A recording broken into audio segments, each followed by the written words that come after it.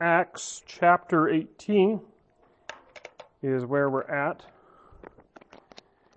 And if you have a Pew Bible, I believe these are the same paginations or whatever that's called. So if you need a page number. Yes, 1333.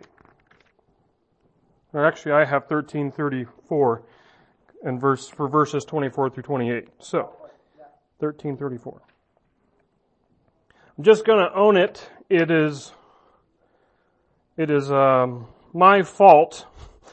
I was writing this message, well, at least this version of the message, beginning at 9:20 last night at after our pastor's retreat in Lewiston, and it's my fault because I approached this passage wrong earlier in the week.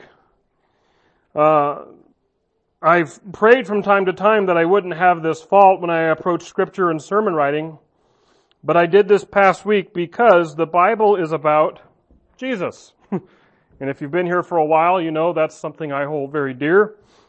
Well, earlier in the week, I looked at this passage and I said, what does this say about Apollos? And no wonder I was feeling uneasy about it all weekend. But because, again, as I said, I started writing last night, I don't have a slideshow for you. So let's dive right in, though. Why don't we stand in honor of reading and hearing the Word of God, if you're able to stand, and let's read verses 24 to the end of the chapter of Acts chapter 18.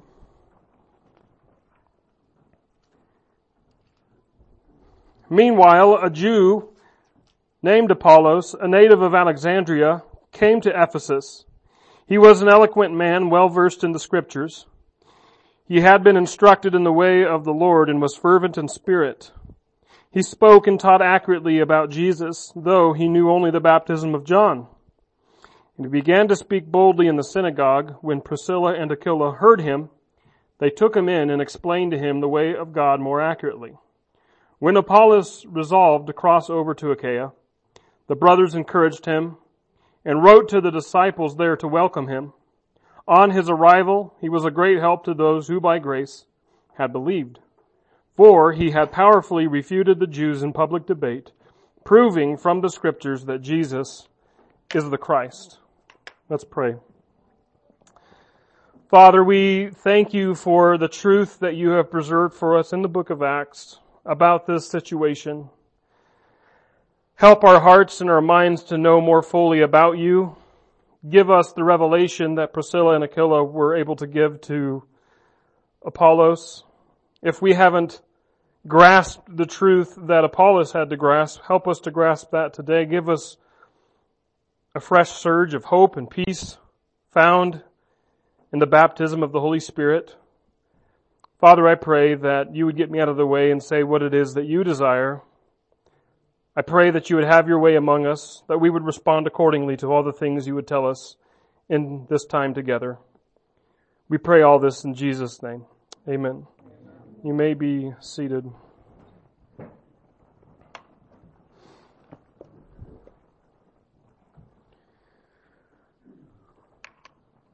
Here is what is at stake in this passage. Who is Jesus, and what is he here for? How we answer those questions decides just what sort of Christianity we practice. Who is Jesus, and what is he here for? Thinking about Apollos in this passage? Interesting. Giving kudos to Priscilla and Aquila? Sure, great. But the Bible is about Jesus. Who is Jesus? What is he here for? This passage tells us three things today. If you take notes, our three primary movements is A, the Bible is about Jesus. B, John was about Jesus. And C, our task is to point to Jesus. First, the Bible is about Jesus. And we see this as we're introduced to Apollos in this passage. The passage seems to be taking place as Paul, as we discussed last week, is returning home from this second missionary journey. That's the third one. There we go. There's the second one. He is returning home. He was in Ephesus, but then he went all the way back to Jerusalem. He was going up to Antioch, and where we last left our hero, he was in the Galatia, Phrygia area up here. So, we discussed that last week. He had been asked actually by the Ephesians to stay longer, if you remember, but he had to make it back in time to Jerusalem for a feast. What feast it was, why he had to keep it, I talked about that last week, so I'm not going to unpack all that again. You're welcome. Then, again, Paul went back up to Antioch. This was the church that Paul had always launched out from to embark on his missionary journeys. And then he started heading out on his third journey. And so while this is all taking place, as Paul is returning to Jerusalem, going to Antioch, Luke gives us a snapshot of what's happening in Paul's absence. Again, beginning in verse 24 through the beginning of 25, we see, meanwhile, a Jew named Apollos, a native of Alexandria, came to Ephesus. He was an eloquent man, well versed in the scriptures. He had been instructed in the way of the Lord and was fervent in spirit. He spoke and taught accurately about Jesus. And we'll pause right there. The way this is worded and the way Apollos is introduced, let's not overlook some pomp and circumstance that seems to be underlying the passage. He's given an introduction, and in some ways it could remind us of someone else. If you have a Bible, turn to Matthew chapter 3, verse 1. Let's look at just a passage there. Actually, our friend from Britain read it. Page 1151. And it sounds like the way Matthew words the coming of someone else, how Apollos is introduced. We see in those days John the Baptist came, preaching in the wilderness of Judea. So Apollos came to Ephesus. John the Baptist came to the wilderness of Judea. And coming with Apollos is quite the glowing testimony. Back in our passage, he is a Jew. He's one of the chosen race, coming to a Gentile town with a synagogue. We heard about that back when Paul first visited, that there was a synagogue in Ephesus.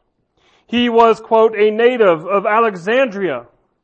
Now, some of you know Alexandria in the Roman Empire was only second to Rome. So it's like in our day and age if we heard, and he came from LA or from New York City. I swear those two cities are always competing for the biggest metropolis in the U.S., but you get the picture. This guy was a native of Alexandria, a big Jewish settlement there. Many believe that this is probably where Joseph and Mary went when they went to Egypt. It's known for the world's largest library and most infamously probably burnt up in Apollos' lifetime. His origins in Alexandria likely served him well education-wise. Back in our passage, we were told that he was an eloquent. The word would be more learned man. He was well-versed. The actual word is, I'll let Dean correct me, but I believe it's dinatos, which means powerful. He was very powerful in the scriptures, well-studied. You know, this sounds like Paul, to be honest. Furthermore, our passage says he had been instructed. Instructed is actually the Greek word where we get the word catechism. Instructed in the way of the Lord, which is also a phrase used for John the Baptist. John was to prepare the way of the Lord. And Apollos was instructed in the way of the Lord. He was also fervent in spirit. He spoke and taught accurately about Jesus. This is, like I said, a glowing testimony. If a disciple could be told about instead of shown, as we are shown often in the gospel accounts, this would be it. I mean, I could put John, Peter, and Paul in the place of Apollos in that paragraph and get a similar biography. If Apollos would outdo John, in fact, I would say Apollos could probably outdo John and Peter as far as background in the faith is concerned, because we're comparing fishermen with an educated, born and bred, privileged man here. Now, the words fervent in spirit.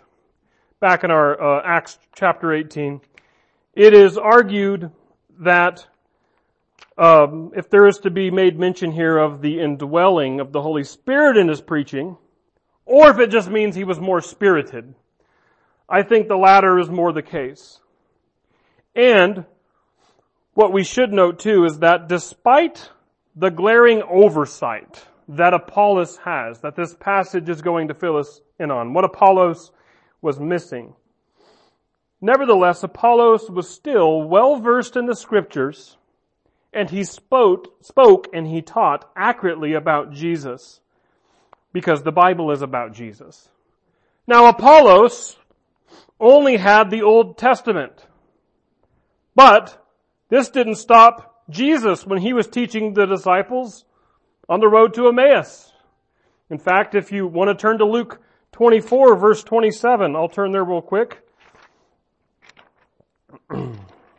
Page 1270. Luke 24, verse 27 says, "And beginning with Moses and all the prophets, he explained to them what was written in all the Scriptures about himself." So Jesus said to the disciples on the road to Emmaus, the Bible is about Jesus. The Old Testament did not stop Jesus later when he appeared to the disciples in the same chapter. Over on verse 44 it says, Jesus said to them, "These are the words I spoke to you while I was still with you. Everything must be fulfilled that is written about me in the law of Moses, the prophets, and the Psalms." Then he opened their minds to understand the Scriptures. The Bible is about Jesus, Moses, the prophets, and the Psalms. Apollos, wherever he had been converted, in Acts 2 we were told that at Pentecost that there were some listeners in verse 10 that were from Egypt, which is where Alexandria is. So it is possible that whoever was there from Egypt heard the gospel at Pentecost and took it back, and maybe Apollos was converted that way. Maybe Apollos was already a Jew and at Jerusalem during the time of Pentecost. However he heard it, he knew that the Bible was about Jesus. Yet it could be that Apollos heard it from someone else. We find out this back in our primary passage of Acts chapter 18, the end of verse 25, which says, "He knew only the baptism of John." Another connection to John the Baptist. See, Apollos showed up in Ephesus like John the Baptist showed up in Judea. Both of them were instructed or were preparing the way of the Lord. And now we hear that Apollos only knew the baptism of John. When John the Baptist makes differentiation between his baptism and the baptism of the coming one who baptizes with the Holy Spirit, John's baptism was one of repentance. He was calling people to inner holiness, inner righteousness. Much like many of our Christian traditions today, the Judaism of John and Jesus' day seemed to be, do these practices, say these prayers, attend these feasts, be part of these communities, and then you're as good to go as far as God is concerned. But John was preaching, no, you're not. You can't do all these things on the outside but remain filthy on the inside. Repent, which is good. This is what Apollos was preaching. And he must have been preaching about Jesus in some way. Again, we were told that he spoke and taught accurately about Jesus. It could have been that Apollos preached that Jesus said he was the Messiah. That Jesus preached a moral purity like the Sermon on the Mount. That followed the same sort of repentance message that John preached. He even could have been preaching about Jesus' death, burial, and resurrection. Maybe he is even his ascension. But apparently he was lacking something. Verse 26 in our passage says, "And he began to speak boldly in the synagogue." Apollos did. "But then, when Priscilla and Aquila heard him, they took him in and explained to him the way of God more accurately." Priscilla and Aquila had a starting point, a launching pad with John. It's, well, you believe in the baptism of John. Let me tell you a little more about that, Apollos. Because like I did earlier in the week, so Apollos, or so any preacher, can lose the forest for the trees. And you're like, you do that every Sunday. But just have a little sympathy for a while. For someone stuck on John's baptism, it can become this and only this. Repent, be holy, start living better, more holy lives. And while that was a part of John's message, John was about Jesus. John was about Jesus. John was so much about Jesus that he couldn't help himself. Why do we remember him as we do? His full title, John the Baptist. Why? Because he baptized people. And at his thing, doing his baptism, what was he saying? Again, our friend from England, Philip, read it for us from Matthew, but let's also hear it from the same author of Acts, Luke. He records John saying in Luke 3:16, I baptize you with water, but one more powerful than I will come, the straps of whose sandals I am not worthy to untie. He will baptize you with the Holy Spirit and with fire. His winnowing fork is in his hand to clear his threshing floor and to gather the wheat into his barn, but he will burn up the chaff with unquenchable fire. John was about Jesus. He had a very bad church growth policy. What did he do? Hey, welcome to the First John the Baptist Church. Hey, follow Jesus. Go to his church. I'm here for a season, but follow Jesus. This is literally what he does. John the Evangelist, one of the disciples of Jesus, not to be confused with John the Baptist, but the Evangelist records in his gospel account this occurrence. John 1:35-37 says, the next day, John was there again with two of his disciples, and when he saw Jesus walking by, he said, look, the Lamb of God. And when the two disciples heard him say this, they followed Jesus. To make a contemporary picture, it'd be like if in our day you showed up at my church and I said, that Life Center down there, it's the best place on planet Earth, you should go. Only except John had good reasons to shoo people away from his following because the Messiah was walking the planet. It's the best place for the faithful to be under his teaching. John was about Jesus. So this had to be an easy launching point for Priscilla and Aquila to add to what Apollos already knew. See, to be baptized into John's baptism is to answer the calls of repentance, to repent of sins, to say no to giving in to sin, to agree with God's judgments that we are in sin is only the bad news though, right? And again, it seems Apollos had this down. You know, I might even suppose that Apollos may have had a firm understanding of justification by faith through grace. That is, trusting in Jesus to be accounted righteous. Because this is conditional on paper, it's transactional. It's the judge, God, declaring us guilty, and then the paperwork being filed on our behalf, and then the judge reading, oh, well, Apollos here, Kevin, Dean here, they all filed the Jesus clause. They're stating faith in Jesus, so we're not going to apply the punishment to them, but we'll apply the punishment to Jesus. Sins are now forgiven. Price is paid. But even that is not enough. That's not the full gospel. We read about this last week, but the new covenant is transformative too. See, we no longer need to be taught the law if we have it on our hearts. It moves beyond who I am conditionally before God to who I am on the inside. It's transformational. Some theologians, so they can earn their PhDs, come up with words and they'll say God's righteousness is imputed to me, but it's also imparted. It's imputed means it declares me righteous. God sees Jesus when He sees me, but it's also imparted. Suddenly I begin to practice His righteousness, and this only happens by the baptism of the Holy Spirit. So here it is in a nutshell. Apollos, Jesus does more. Jesus does more, Apollos. Like, that's greater news. Jesus is good news, but this is greater news. Isn't it greater news? Jesus moves you from, hey, repent, baptism of John, to, here's how. I'm in you. Jesus does more. And with all of Apollos' glowing reputation, with all that he has going for him, Apollos is humble. He's teachable. I love that. He receives what he's taught.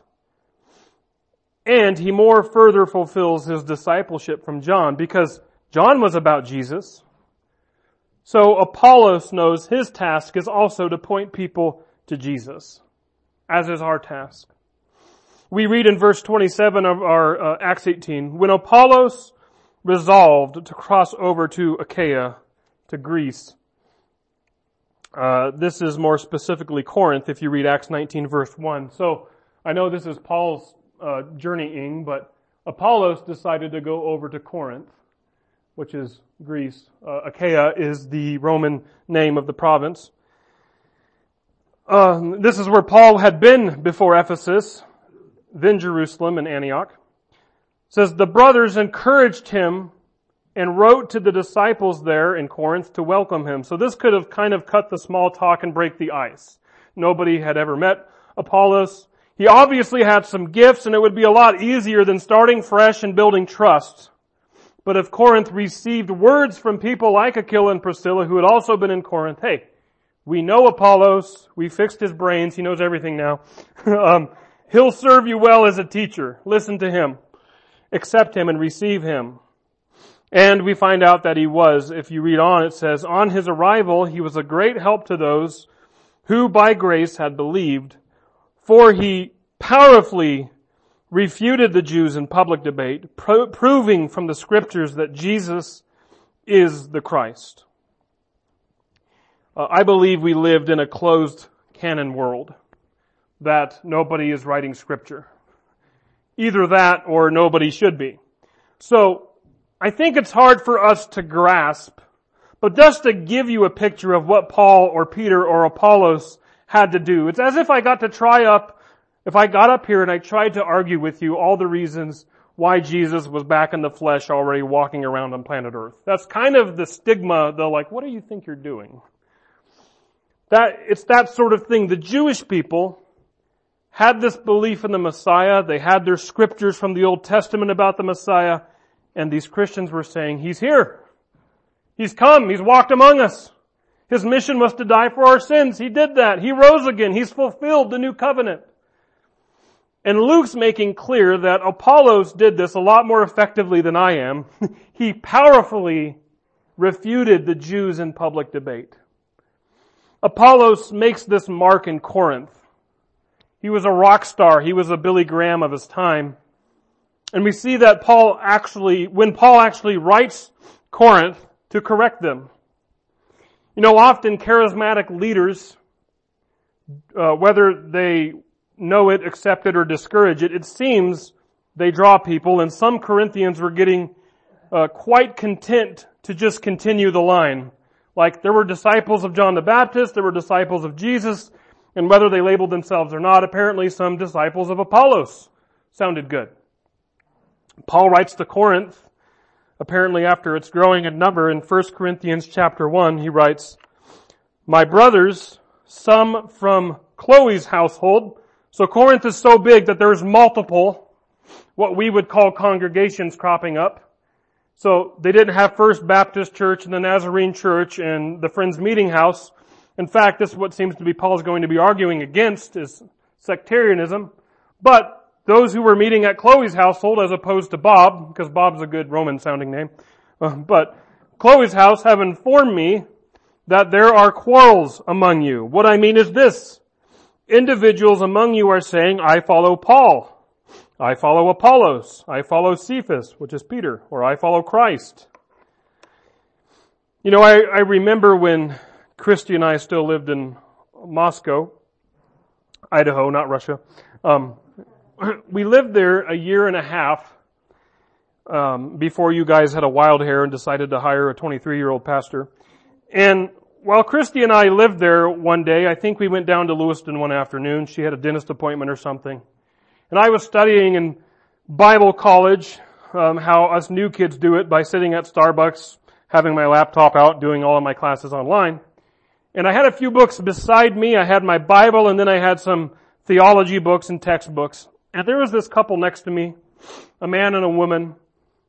You don't know them. I don't even know where they're at now. But the woman says, "Those are some nice books you have there. Just make sure you read the top one more than the other ones."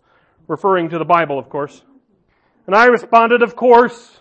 And we chatted a bit. And then I asked them, "So do you go to church around here?" And they said, "Well, no, but we do read our Bibles though." And then they asked, "Have you ever heard of Kenneth Copeland?" And went on to encourage me to look into him. I actually hadn't up to that point, and I didn't really make a pursuit to.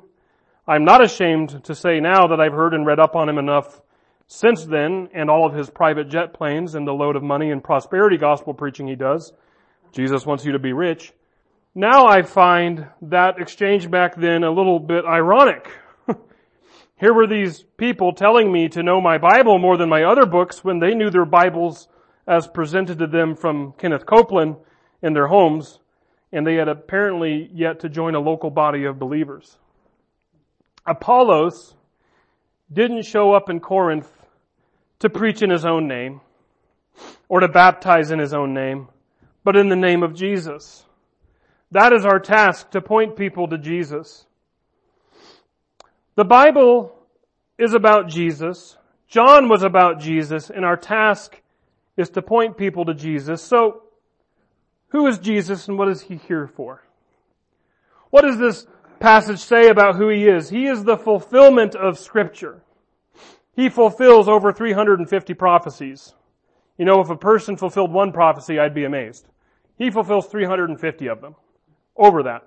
He is on every page in the Old Testament in the way of foreshadowing types when He was typified in the Old Testament. Maybe you remember in Numbers 21 when Moses made a fiery serpent and he lifted it up in the desert as the people were being bitten by venomous snakes. Moses, told by God, made this serpent and said, "Look to this serpent and be saved." So Jesus quotes this passage in John 3 and He says, "That's who I am. That is what I do. I'm lifted up on a pole. Look to me, be saved." Not just prophecies or foreshadowing types. The Bible is about Jesus in titles in the Old Testament. Son of God, Jesus, which means Yahweh saves. Emmanuel, which means God is with us. The Bible is also about Jesus in what we call Christophanies. Times in the Old Testament where Jesus actually showed up. That's why Jesus says in John 8:58, "Truly, truly, I tell you," Jesus declared, "before Abraham was born, I am." And He was and He is. 2 verses prior in John 8, John said, "Abraham did see my day." How so? One thought is this crazy guy named Melchizedek. Look it up in Genesis 14. Abraham is successful in a war, and out of nowhere, a priest, a king of Salem, Salem meaning peace, so the king of peace, we've never heard that title before, Prince of Peace, shows up out of nowhere, and Abraham decides to have some bread and wine with him. I wonder if there was somewhere else where people have bread and wine with God in the flesh. Who is this guy? Abraham gives him a tenth of everything. Hebrews says, Hebrews chapter 7, Genesis 14, do your homework. Hebrews seems to have this, maybe Jesus. Who is Jesus? The long prophesied about, typified and named and titled, and in fact appearing God in the flesh of the Old Testament. What is He here for? To save the world. To fulfill prophecies such as, I will write the laws on people's heart. Or to fulfill prophecies such as, but He was pierced for our transgressions. He was crushed for our iniquities. The punishment that brought us peace was upon Him, and by His stripes we are healed. Who is Jesus? And what is He here for? What does our passage say? John was about Jesus. And he said that Jesus was someone greater than John. Luke records Jesus saying of John, I tell you, among those born of woman, there was no one greater than John. But John says there is someone coming who is mightier than he, greater than he, who will baptize with the Holy Spirit, who will immerse people in the Holy Spirit. You and I will be, can be, and should be filled with God Himself by Jesus baptizing us into Him. That's who Jesus is, and that's what He's here for. So then our task, like John, like Apollos, is to point people to Jesus. Because if Jesus is God, the Savior, the prophesied Messiah, and if He's here for nothing less than to save the world, to save us from sins, to fill us with Himself so that we might be like Him, why shouldn't we point people to Him? It was a great retreat yesterday that Christy and I went to, but there was a somber note sounded by one of the speakers, something that was already mentioned here today, something we all know but may not like to admit. We live in what seems to be an ever-darkening world. We know it. I like to be optimistic, but in a world that celebrates sins by parading down the streets, or that cowers under the fear of a disease, or that lives in a polarizing political war, that murders babies by the thousands every day, I can admit that we live in a dark world. But let us never forget. Let us never overlook, underestimate, or shirk back from the reality of what we have to share. God has come in the flesh. God has saved us by His death. God has risen again to show that He is God, and God can dwell in us with His Spirit. God has saved the world, and God still saves the world. Our task is to point people to Jesus, not because He is our only hope, but because He is the hope. He's not the only hope, as in, it's dire, by golly, I hope everyone gets it. The world's bursting at the seams, and if people miss Him, it's hopeless. That's not how Paul sees it. Jesus does more. He's not just the Savior of the world, if just could be put in that sentence. Jesus does more. Paul says, quite triumphantly in Romans 8, I consider that our present sufferings are not comparable to the glory that will be revealed in us. The creation waits in eager expectation for the revelation of the sons of God. For the creation was subjected to futility, not by its own will, but because of the one who subjected it, in hope that the creation itself will be set free from its bondage to decay and brought into the glorious freedom of the children of God. We know that the whole creation has been groaning together in the pains of childbirth until the present time. Not only that, but we ourselves who have the first fruits of the Spirit groan inwardly as we wait eagerly for our adoption as sons, the redemption of our bodies. For in this hope we were saved. That's who Jesus is, living hope. And so I dare say when Apollos could move from you must repent to here's how, it added more power to his already great command of the Scriptures about Jesus. Do you have that power? That's who Jesus is. That's what He's here for. He moves you from repent and be holy on the inside to here's the power to do it. You have God inside you. Amen? Let's pray. Father, sometimes even as Christians, even knowing our Scriptures, we seem to live in the Romans 7 world. Maybe it's just me, where I know the bad things that I shouldn't do, but I still do them. I know the good things that I should do, but I don't do them. But Father, You didn't come to this earth to walk among us, to be brutally murdered, to die for us, and to rise again, to make us feel guilty. You didn't subject Yourself to all that pain and agony for just us to feel like we need to repent, but we don't have the power to do it. Rather, whenever You ascended, you told your disciples to wait, they waited, and then you poured out the Holy Spirit on them. And that Holy Spirit is the very power that you lived by, the righteousness that you lived by. And that power that rose you from the grave is available to us. Father, we have professed our faith in you. And if we haven't, I pray that we would do that right now. And we have professed and we have invited you to come and live inside of us. That's an invitation to the Holy Spirit. So Holy Spirit, please do your work of righteousness in us. Help us to not only know that we need to repent, but help us to know and remind us every day we have the power to do it. Don't let the enemy fool us. Father, wake us up every second whenever we're about to enter into temptation and say, I've given you the power to avoid this. And help us to listen to your beckoning. Not because, oh no, we're going to miss out on something good, but no, you have something better.